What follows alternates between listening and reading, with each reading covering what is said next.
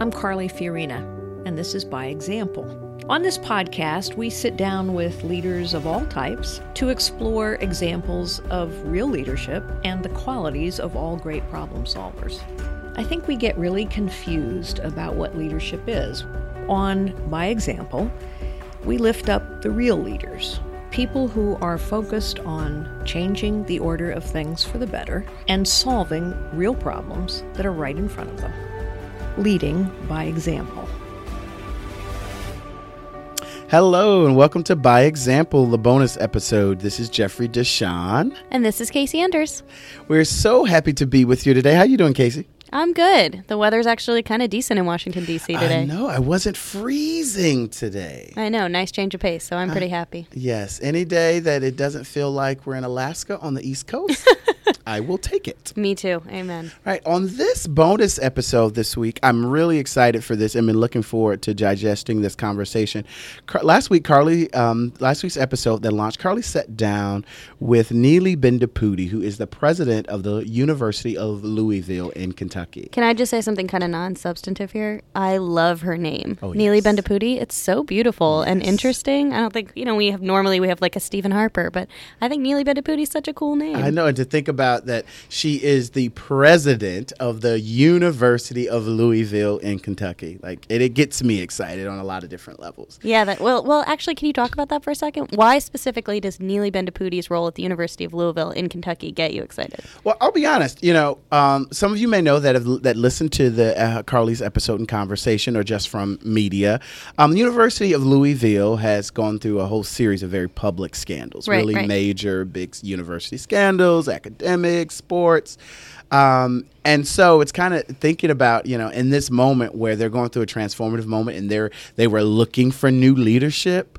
And for a lot of different reasons, smart, credible, experienced, they chose Neeli Bendapudi. A minority Neeli woman. I think that's Bendapudi. awesome. Yes. I think it's super cool. Yes. Let women lead. They can solve problems and always do.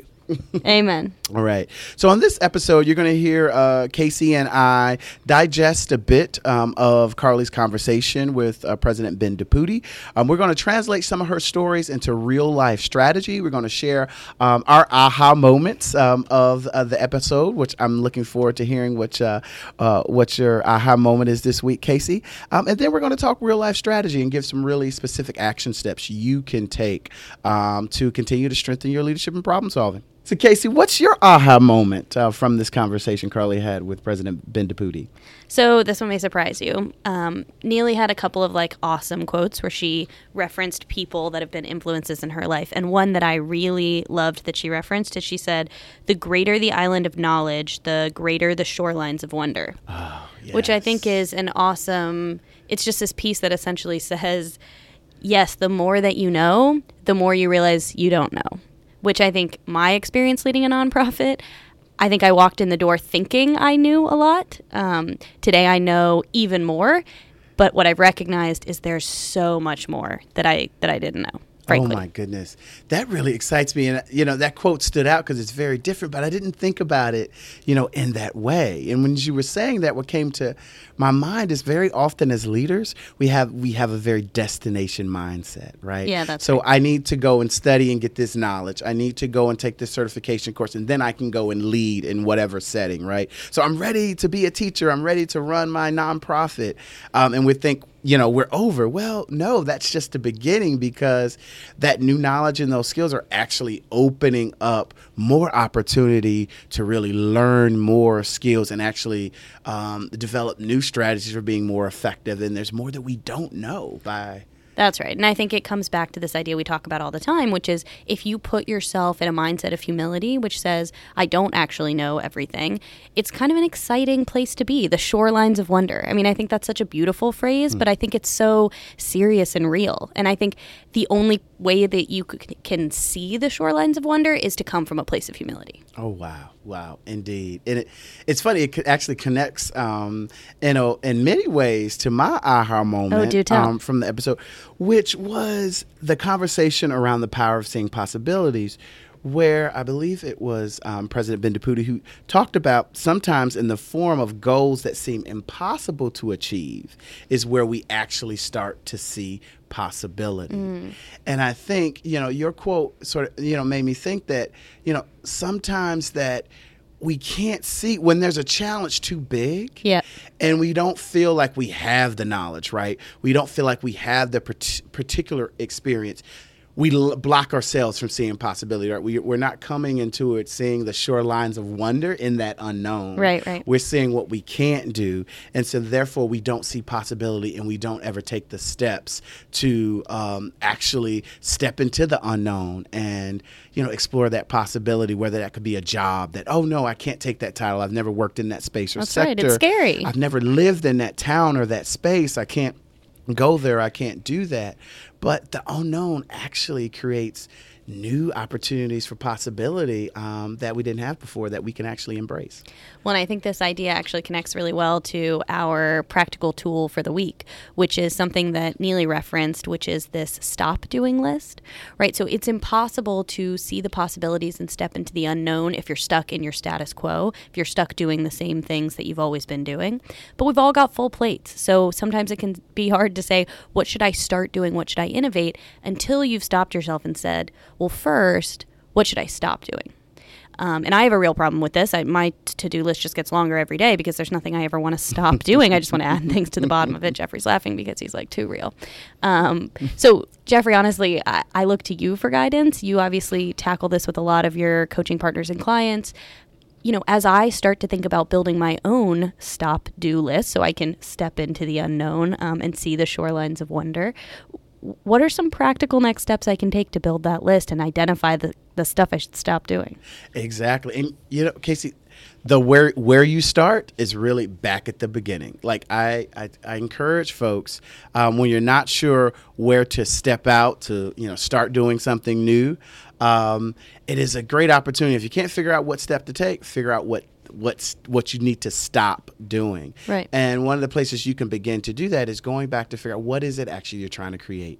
What is it that you're trying to achieve?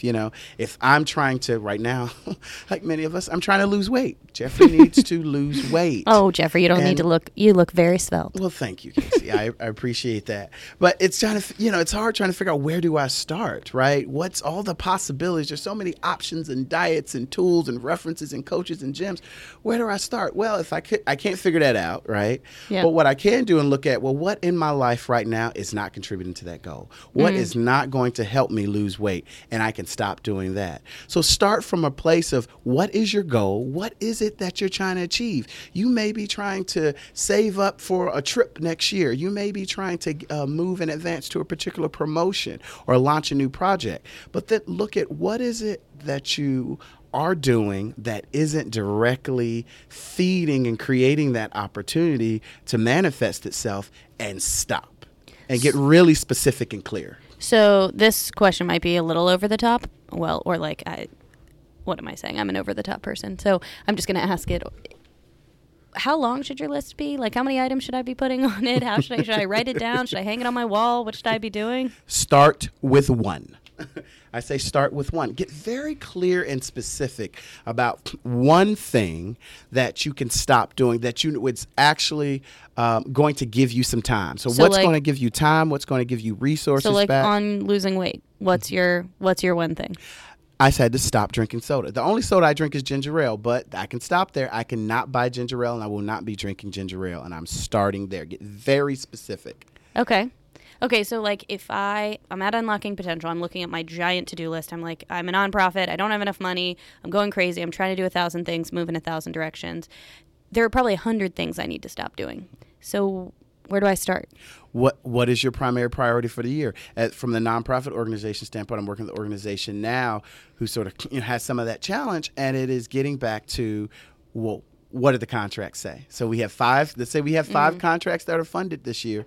What are those requirements, and what are the things that you need to do to ensure that you execute on those requirements? And then look at the other things that you are doing, and of those things that are not necessary for executing on those requirements, prioritize them, and then stop doing the ones that are not in alignment with what you need to accomplish for those contracts, for example. Got it. So for our listeners out there, if I can summarize, I'm practicing my summarizing skills, so stop me at any time, Jeffrey. So for our listeners out there, think about your mission, Yes. reconnect with the thing that you're trying to do, whether that's in your personal life, your professional life. Think about that one thing, focus on it, and then identify the activities in your life, collaborate with your teammates, friends, people who know you to help you identify those things. Yes, do not do it in a vacuum. I alone cannot lead. You need the perspectives of others around you. That makes the shoreline exciting and possible. Okay, so I'm going to talk to other people. I'm not going to do it alone. And I'm going to pick one thing. I'm going to write it down somewhere that's super visible and apparent. And I'm going to make sure I can reference it. And I'm going to stop doing it. Yes. And you're going to hold yourself accountable.